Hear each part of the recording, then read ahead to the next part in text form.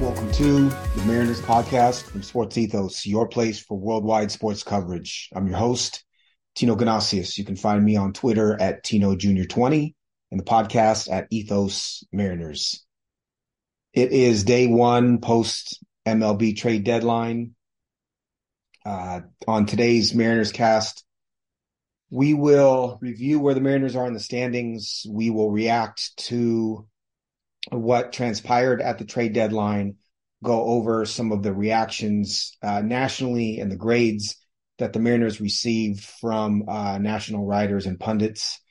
We will talk a little bit about the local reaction that fans and talking heads on Twitter had regarding the Mariners' activity or lack thereof at the deadline.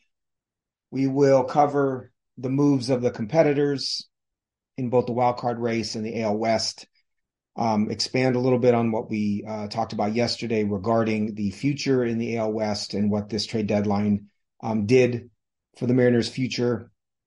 And then we will recap yesterday's game, dig a little bit into Trent Thornton, who came in and pitched a very nice 2 1/3 innings for the Mariners. He was acquired from the Blue Jays a couple of days ago. The introduction of a new pitch from Bryce Miller, my initial thoughts on Dominic. I'm going to keep calling him Canzoni, but on the broadcast they're calling him Canzone, and some of the other Mariner hitters, some of the typical Julio feedback. And then finally, we will give the stats and kind of what to expect from the pitching matchup for today's game. Cutter Crawford pitching for the Red Sox versus Logan Gilbert. Let's get started. Mariners are now 55-52, 6 games back in the American League West, 3.5 games back in the wild card, a plus 38 run differential, and 6-4 in their last 10 games. Wild card race, they kind of stayed the same. They could have picked up a little bit of ground on the Red Sox, obviously, if they would have won yesterday, and remain, again, 6 games back in the AL West. The trade deadline was uneventful for the Mariners. There wasn't much yesterday other than trading a minor league reliever, Logan Reinhart, to the Baltimore Orioles for Eduard Bazardo, who was a DFA'd relief pitcher. Bazardo is a pitcher that I think the Mariners have been keeping an eye on. He's got a plus breaking ball, a bit more of a sweeper than a slider that he throws kind of in the low 80s, and a fastball that sits in the mid 90s. He's the type of pitcher you could see the Mariners turning into an effective reliever. So they picked him up. He's 27 years old. He's been pitching pretty well in AAA. I like the move. Not a big move, obviously, but a depth bullpen arm. The Mariners DFA'd Colton Wong yesterday to make room for Josh Rojas and Dominic Canzoni. Also traded Mike Matthias and A.J. Pollock to the San Francisco Giants. I think it's either a player to be named later or cash. And the previously mentioned trade that happened last Wednesday, trading Mason McCoy to the Toronto Blue Jays for Trent Thornton. So really no big names heading out for the Mariners at this deadline other than A.J. Pollock, Paul Sewald, obviously, and Colton Wong. What they got back was a lot of depth, a couple of bullpen arms, and then Josh Rojas, Dominic Canzoni, and Ryan Bliss, as we talked about yesterday. All in all, really, it's about the Paul Sewald trade for the 3 bats. National writers really dumped on the Mariners. They all said essentially the same thing. CBS Sports gave the Mariners a D. They said that they felt like the Mariners didn't get enough for Sewald, that Josh Rojas seemed like a non-tender candidate. Canzoni is nearly 26 with no big league track record, and Ryan Bliss has drawn mixed reviews from rival talent evaluators. What I will say to that is I tend to agree on Rojas. Even when he was decent over the last 2 years, he wasn't great. I think the two characteristics that you like about Josh Rojas are that he runs a double-digit walk rate and that he's able to play a decent second, third, short, left, and right field. So it's versatility and walk rate that you really get from Rojas, and he's a decent athlete. But is he an upgrade over Colton Wong? I think, as I said, slightly, but not a big one. And I would not be surprised to see Josh Rojas on another team in 2024. Canzoni is nearly 26. Obviously, CBS Sports is right about that. But just because he's almost 26 does not mean that he's not a late blooming hitter. And the Mariners did almost exactly the same thing when trading with the Diamondbacks a couple of years back for Mitch Haniger. And we all know that Mitch Haniger became a pretty decent right field regular for the Mariners. So what I like about Canzoni, what I saw from him in yesterday's game and what his small sample of at-bats in the major leagues this season say to me is that he can barrel the ball. He has a look of a very good hitter. He reminds me a lot of some of the boring left-handed hitters on the Twins, Max Kepler, Larnach, Matt Wallner, Alex Kirilloff, those types of hitters who, when given plate appearances, they're able to hit, 18 to 20 home runs in that range, probably more like a 240 to 260 type of hitter, but he barrels the ball. I know it's 45 plate appearances, which is a small sample, but it's a 14.7% barrel rate, an average exit velocity of over 90 miles an hour, and a hard hit rate of 47.1%. He's also run double-digit walk rates in the minor leagues. So I should add that he's run ground ball rates in the mid-40s, which is a touch high for a hitter that you want to hit for power. But he also pulls the ball in the mid-40, 40%. So a left-handed pull hitter, as we know, with the getting rid of the shift rules this year is proving to be a positive. I think his average goes up slightly because of the shift rules, because he is a pull hitter. I like it. I think that it's a player who didn't have a spot in the Diamondbacks outfield. They obviously valued McCarthy. They obviously have Corbin Carroll. They have other players on the way, but I think it's the type of player who you can get tremendous value from over the next couple of years. He's obviously controllable for a long time. He hits the ball hard, and he's one of 3 players acquired. He's not the only player that was acquired. So good things from him. He had a fly out in this first game where it was in the bottom of the 4th against Brian Bayo. He pulled his hands in on a 94-mile-an-hour sinker that was inside, and he hit it to the warning track in left field. So opposite field warning track on a ball that was where he really had to pull his hands in shows me that he has real power. And I think it will play. So I liked what I saw from him. Did not like what I saw from Rojas. I think, Rojas is going to, in terms of results, is going to remind folks of Colton Wong to a certain extent. I don't know if the Mariners, given Wong's track record, if the Mariners would have been better off continuing to play Wong at second, or if Rojas is going to be the answer. I do know that the Mariners had this trade teed up for a number of days, but were insistent on Josh Rojas being included in the deal. So given that, they obviously see something in Josh Rojas that they like. And, I know I'm one of the few, but I will trust the Mariners in that evaluation. ESPN, Dan Schoenfeld gave the Mariners a C grade for their deadline. Jim Bowden of The Athletic, who I've come to not trust, and I don't like his evals very much, gave the Mariners a D. He felt like this deal was quality for quantity, in Sewald being the quality and the 3 hitters being quantity. He's right, but the Mariners needed depth, and the Mariners also had as I said, there's a ton of relief pitcher depth, and they believe in their ability to produce effective relievers. So I don't get that evaluation. I think if you wanted the Mariners to do more, yes, I get it. But just grading based on that particular, giving a D to that trade, I don't agree with. Some other thoughts from more local folks. Aaron Levine, who used to be on Fox 13, quoted Jerry Dipoto from January of 2019 when he said,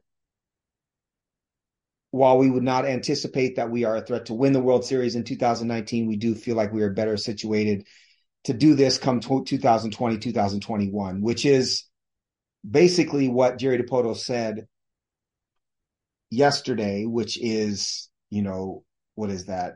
3.5 years later, 4.5 years later, when he said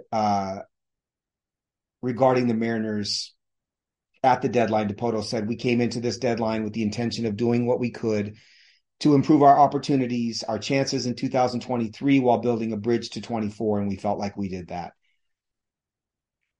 Yes, that looks bad, right? When you compare it and it's 4 years ago. But I'll ask the question, what the hell did you expect the Mariners to do? What did you want them to do that they didn't do? What is it that the Mariners or Jerry Dipoto could have done that would have made you happy as a Mariners fan? I'm glad that the Mariners did not trade any of their starting pitching. I'm thankful. I was worried that the Mariners would cave and trade Logan Gilbert. If it was for Jordan Walker, then sure, but that wasn't happening. I don't even know if George Kirby gets you Jordan Walker.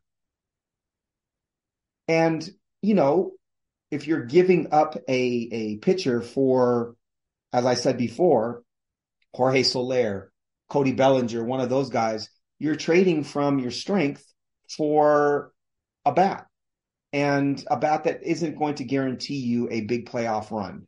So I looked at some of the names that were acquired in general. A lot of it was pitching. Now, that doesn't mean that there weren't other bats that were available and weren't traded for, but Jack Flaherty. So Tommy Pham going to the Diamondbacks, I would have loved, as I said, to see Tommy Pham come to the Mariners. The Diamondbacks did give up a very good 17-year-old shortstop prospect to get him, but he would have been a great fit. I don't know. I've always liked Pham. Jake Berger was a third base bat that went to the Marlins, but the Marlins had to give up their number 4 prospect in Jake Eder, a left-handed starter. He has not pitched very well this season, but he would have been the equivalent of the Mariners giving up Emerson Hancock for Jake Berger, who is a power-hitting third baseman, but has not hit very well over the last couple of months and is not necessarily a starter. The Phillies traded for Michael Lorenzen, starting pitcher. Obviously, Houston got Verlander. You're talking about like Ji-Man Choi as another hitter acquired. Paul DeJong, Jeimer Candelario. We went over this before. Mark Canha, Aaron Savali, a pitcher. CJ Cron, Randall Grichuk. These are players who, in my mind, don't make the Mariners better. And so people are upset that the Mariners didn't make more moves. But if there weren't hitters to be had, or the price of the hitters, I'm quite sure that any hitter that was going to improve the Mariners was going to have to, you were going to have to trade one of those starters to get them, because those teams are going to insist on Gilbert, Miller, or Wu. They're going to absolutely insist on those guys. And so the Mariners are stuck in this place where they probably were going after hitters, but they didn't want to give those guys up. And the other teams refused to listen on anybody else. So what were they supposed to do, right? I get that inactivity is seen as incompetence or seen as a negative by national writers, right? By local fans, by local talking heads. But a lot of times, the best trade is the trade you don't make because you're holding on to your talent. I'm thankful they didn't. I give the Mariners an A. I think trading relief pitching for 3 bats, and even if only one of those bats is good, it's still smart. I talked yesterday about Paul Sewald's Fangraph WAR numbers over the last 3 years. He has not exceeded 1.4 Fangraph WAR for the Mariners in any season. Relievers are not that valuable over the long haul. So if Canzoni is a, 18 home run, strong side platoon bat for the next 3 years, and he gets 400, 450 plate appearances, you don't expose him that much, and he is a 115, 120 WRC plus player, Canzoni alone is worth Sewald. And you have that team control. Ryan Bliss is the player I am most excited about. We've seen what a lack of second base production means, how it can sink an offense. Ryan Bliss has potential. I get that evaluators are on different sides with Bliss's evaluation. But fact of the matter is he's hitting for power. He's stealing bases. He's playing a very good middle infield defensively. He was a second-round pick, 42nd overall by the Diamondbacks a couple of years ago. They obviously valued him enough to pick him in the top 50 in that draft. So, and Josh Rojas is a player I am not counting on being anything for the Mariners, but there's something there with Canzoni and with Bliss. I like the trade. I don't think the Mariners bullpen suffers that much with this trade. I think really what it does is it opens up an opportunity for another another arm that's sitting in the minor leagues waiting for an opportunity. The Mariners print those. I've said that before. So what I did is I went through the wild card competitors in the American League West because I wanted to see what moves other teams made.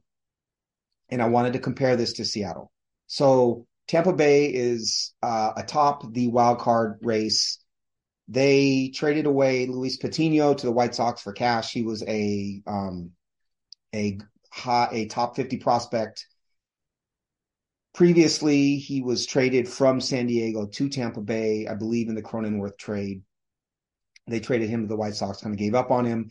The big deal that they made was they traded first base prospect and Washington State alum Kyle Manzardo, who was a top 50 prospect, in my mind, a good left-handed bat who only this year has started hitting the ball for power, but a very, very good hitter for starting pitcher Aaron Civale from the Cleveland Guardians. Civale has pitched above his stuff this season, but Civale has proven to be a very good middle-of-the-rotation starter for Cleveland. So obviously Tampa Bay saw something in him. They were willing to give up Manzardo for him. Tampa's always acquiring pitching. I think this was a nice deal for them. It helps their major league team. They're atop the wild card standings currently. Houston traded for Kendall Graveman, gave up minor league catcher Corey Lee, acquired Jake Cousins, who was DFA'd by the Milwaukee Brewers, but Cousins has put up big strikeout rates in the past, kind of fits the Houston bill. And then obviously traded Drew Gilbert and Ryan Clifford, their number 1 and 2 prospects, for Justin Verlander. So they shored up their pitching by getting Verlander, Graveman, and Cousins. We all know Houston is a force, and they're smart. Toronto is the third wild card currently. They traded for Paul DeJong, Genesis Cabrera, left-handed reliever, and Jordan Hicks, hard-throwing sinker ball, late-inning reliever. All 3 players came from St. Louis. None of those players moved the needle for me. Paul DeJong is pretty much a stand-in for Bo Bichette until he comes back from his knee injury. Cabrera has been good in the past as a left-handed reliever, not so much the last couple of years. And Jordan Hicks throws a 103-mile-an-hour sinker that he doesn't really know where it's going. So I'd say that's kind of a neutral sort of deadline for the Blue Jays.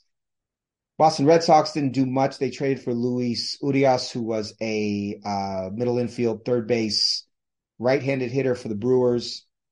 Changed his plate approach a couple years ago to have a lot more loft, but is kind of probably won't do much for the Red Sox, and they traded away Kike Hernandez to the Dodgers. So Boston was very inactive as well.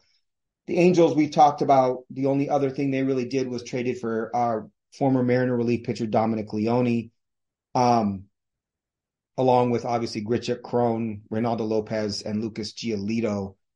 They also have injuries with reliever Ben Joyce, Taylor Ward, and Griffin Canning all on the injured list, and they DFA'd Jared Walsh. So the Angels were very active. None of those moves moved the needle for me, and they gave up their number one prospect and their best starting pitching prospect in the process. That weakens the Angels long-term in my mind and does not get them to the playoffs. I should say, with regards to the Astros, this also weakens the Astros for years to come. You can expect Verlander to be kind of on the downslope. He obviously is with his career and his age. And they gave up their top two hitting prospects in order to do so. So Houston is all in for this year, but I think down the road, we will see the impact of them trading those bats. Yankees didn't do much. They're next in the standings behind the Angels. They acquired Spencer Howard, who used to be a starting pitching prospect, is now at best a number 5 starter, and Kenyon Middleton, relief pitcher for the White Sox, former Mariners relief pitcher. Yankees fans were upset they didn't do more. Aaron Judge came off the IL. Nestor Cortez is on a rehab assignment, and they got Carlos Rodon back a while ago. So they're more expecting players to come back from injury than they are any acquisitions, but they clearly don't think they're a playoff team, despite what Brian Cashman said. The Guardians are right behind the Mariners at 6 games out of the wild card. They were in sell mode. So they traded Ahmed Rosario to the Dodgers for Noah Syndergaard and cash. Syndergaard has been straight trash this year. And they traded Josh Bell, their first baseman, who I thought the Mariners could think about as a target. They had signed him to a 2-year contract. They traded him to the Miami Marlins for Gene Segura and Khalil Watson. Really, this trade was about Khalil Watson, who was a high draft pick of the Marlins a couple years ago, has had some on-field behavioral stuff, was chasing everything last season in the batter's box. K rate has come down below 30%, still not hitting for a high average, but power speed, shortstop prospect. So you go down that list. It's a long list, but you don't see anything. Well, and obviously the Rangers, if we're talking about the AL West, we talked yesterday about the acquisitions of Jordan Montgomery, Chris Stratton, Max Scherzer. But they also traded Luis Angel Acuna away to acquire them and are starting to hit the top of that payroll threshold. So all 3 of those teams are playing for 2023, playing a bit for 24, but are not set up to be successful after that. Mariners, on the other hand, held on to young, controllable pitching, have a core of young hitters who are very young, right? So you got Julio at 22, you got Kelnick at 23. You can add Canzoni to that, who's 26. Jonathan Clase is on the way, he's 21. Right? Ryan Bliss, if he's your starting second baseman next year, is 24. Cal Raleigh, mid-20s. You've got this young core of hitters that you expect to continue to ascend. Meanwhile, you have a huge mountain of controlled starting pitching, cost-controlled starting pitching, years of controlled starting pitching, right? Castillo signed a 5-year contract.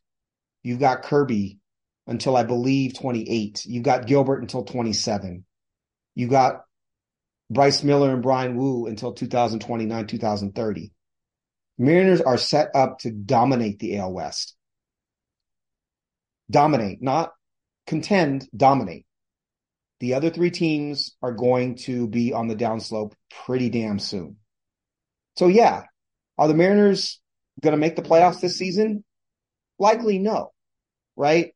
I think their Fangraphs playoff percentage is something like 14% right now. So likely no. And I'm glad that we have a general manager in a front office who are willing to be honest and look at the team objectively. If they didn't, and they mortgaged the farm for some off chance that they make the playoffs the way that the Angels did, I know that the Angels were motivated by Ohtani and trying to re-sign him, but I'd be pissed. I want to see a great team for a long time.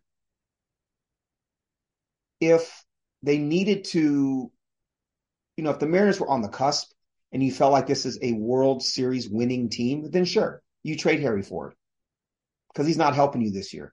But that's not who the Mariners are.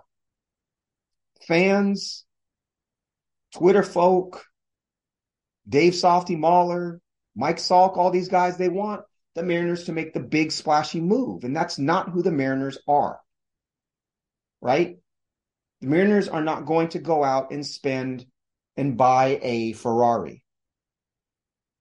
The Mariners are going to go buy a work truck that's going to be their commuter as well. That's going to allow them, they're going to have for the next 20 years. That's going to allow them to continue to work and continue to build. I like it. This is what I've always wanted from the Mariners. I wanted them to build from within. The teams that produce young, controllable talent, that have great talent evaluation, are the teams that win. I want the Mariners to be smart. Obviously, they're not the Dodgers, right? We know that. They don't have the financial might, or you might be able to argue that they do, but they're not going to use the financial might that the Dodgers do. That's the reality of the situation. They're not going to spend the money. You can scream and yell and kick and tweet and be angry about who they didn't sign. By the way, Trey Turner is hitting 6th for the Phillies, and he has a sub-700 OPS. Xander Bogaerts is hitting 5th or 6th for the Padres and has a sub-750 OPS. These were both $300 million shortstop signings. I am glad that the Mariners didn't do that. They're smart. Mariners get an A from me. Jerry Poto gets an A. There wasn't the bat to put them over the top available unless you're dealing from starting pitching, and I did not want them to do that. Meanwhile, all the other teams went all in, let them fight it out, and then win the next 5 years. That works for me. All right. Trade deadline's over. Trade deadline's passed. I do expect the Mariners to continue to work on the margins. We'll talk about Trent Thornton in a minute. The Edward Bazardo acquisition, it may be nothing, but he may be another effective 7th-inning reliever. He may be a Ty Adcock or an Isaiah Campbell or a Devin Sweet or a Juan Ten, right? Those guys are valuable. You need those guys eventually. He might be an 8th-inning reliever for all we know. I like the acquisition. So the Mariners last night lost 6-4 to the Boston Red Sox. Really, this is mostly about Bryce Miller. Didn't pitch very well. Gave up 6 runs. He's the reason why the Mariners lost. The offense was okay. Gino Suarez is heating up. He went 2 for 4. He had a run, 3 RBIs, hit a home run. He was guessing changeup from Bayo. It was a changeup that was low and in. He hit it out to left field. Julio Rodriguez went 1 for 5. He continues to get horrible calls on pitches that he takes. I don't blame him to a certain extent for swinging at everything because of calls like that. It's got to be incredibly frustrating for him. Horrible call on the first pitch to Julio in the bottom of the first. It was way inside. It was called a strike. So he singled to left field in that at-bat at 116.7. It was the hardest hit ball from Julio Rodriguez this season. But the offense didn't come through. Offense had 2nd and 3rd with no outs in the first. They were up 1-0 already. Didn't score. Ended up bases loaded. Didn't score. Canzoni flew out to right field, not deep enough to drive the run in. Ty France struck out on a low and in changeup. It's a difficult pitch to hit off of Bayo. It's his best pitch. It is a 40% whiff pitch, but still you needed Ty France to hit a fly ball. And then Mike Ford grounded out. Other notes hitter-wise from this game, Ty France went 3 for 4. Ty France is just being Ty France, 2 doubles and a single. Still think the Mariners will take a different approach at first base next season. The Rojas at bats looked bad. Josh Rojas went 0 for 4 with 2 strikeouts. But I don't I don't think they have anything in him. I just it's like a less explosive, lower ceiling Colton Wong in some ways. Not excited about him. I hope I'm wrong. I think I'm right. And then I want to mention as well, Cade Marlowe hit ninth and played left field and went 2 for 4 with the run. But he looks for real. He can go opposite field. He looks to have a better hit tool than I think evaluators saw in him. There's a lot of 45s I saw as far as his hit tool. I think he's a 50 with the potential to get to 55. I like him. And I think that if the Mariners don't carry or don't sign a corner outfielder in free agency, that you let Canzoni, Marlowe, Clase kind of fight it out to see who is going to start, at least be the strong side platoon corner outfielder for the Mariners next year. They're going to need someone to take that role that AJ Pollock was supposed to fill as the right-handed hitting corner outfielder to platoon. But if you have Kelenic, you have Marlowe, you have Canzoni, you have Clase, of those four, there's a very good chance that two of them are going to be good.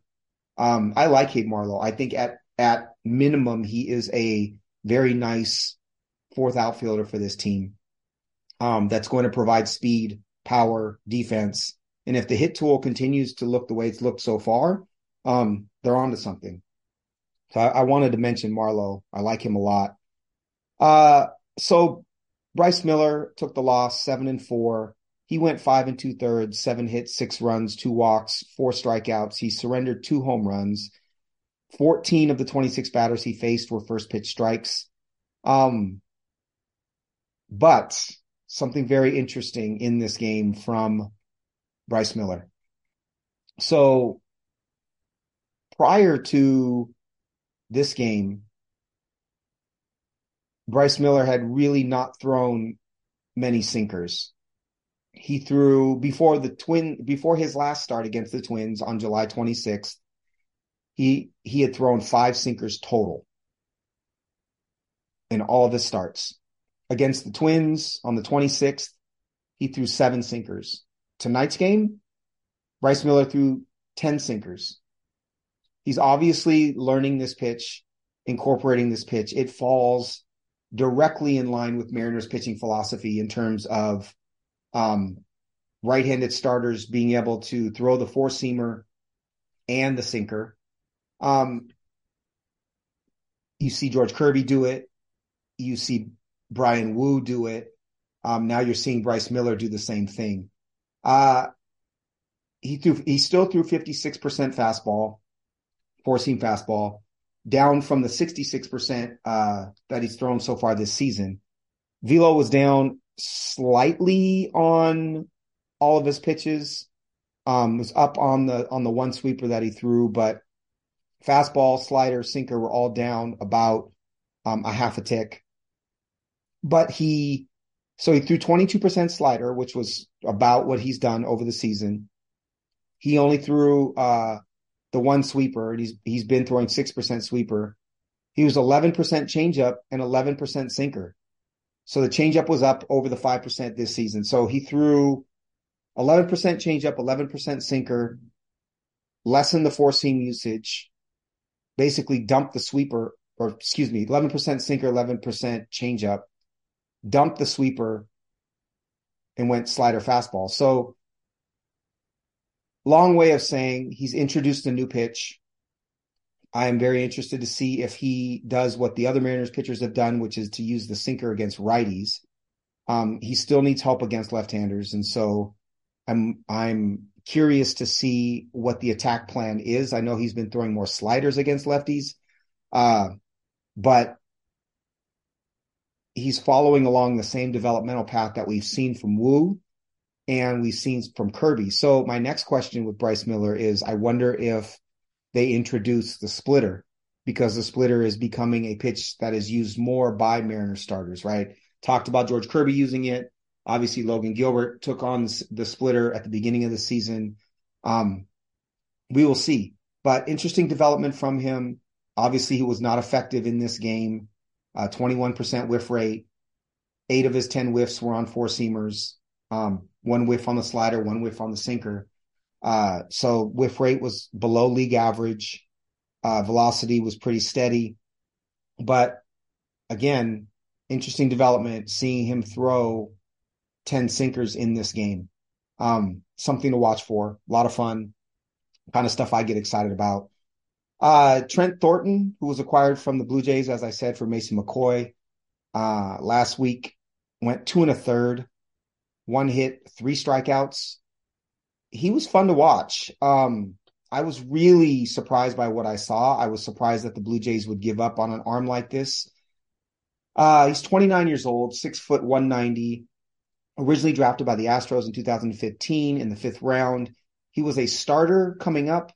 He started 29 games in 2019. He threw 154 in the 3rd innings. He was okay.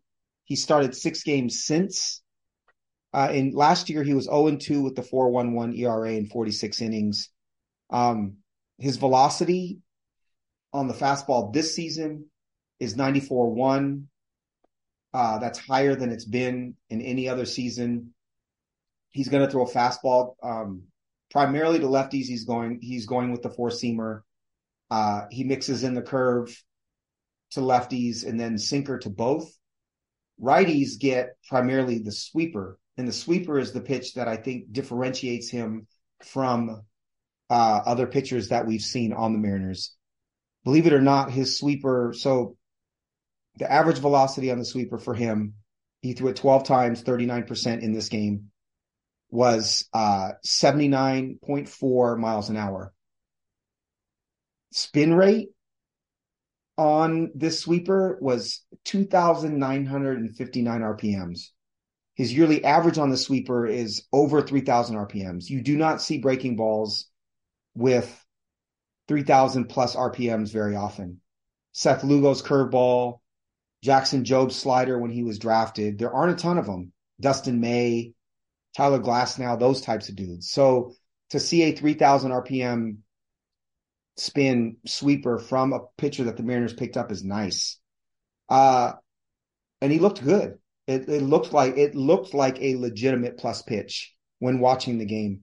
He mixes in the fastball, like I said, at about 94 miles an hour. He threw 5 curves and 4 sinkers as well. But a pitcher that I think is going to be very effective for the Mariners for sure against right-handers, gives them a different look, right? I guess Matt Brash has a breaking ball that looks similar to Thornton's sweeper, but this is a different look. And I think he's going to be an arm that is going to take on some important innings for the Mariners down the stretch. I liked it a lot.